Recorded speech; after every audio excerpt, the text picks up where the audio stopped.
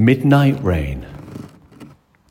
In blustery showers, hail, invisible walls of early morning grey, the heavens opened at midnight, flooded and washed the world of yesterday.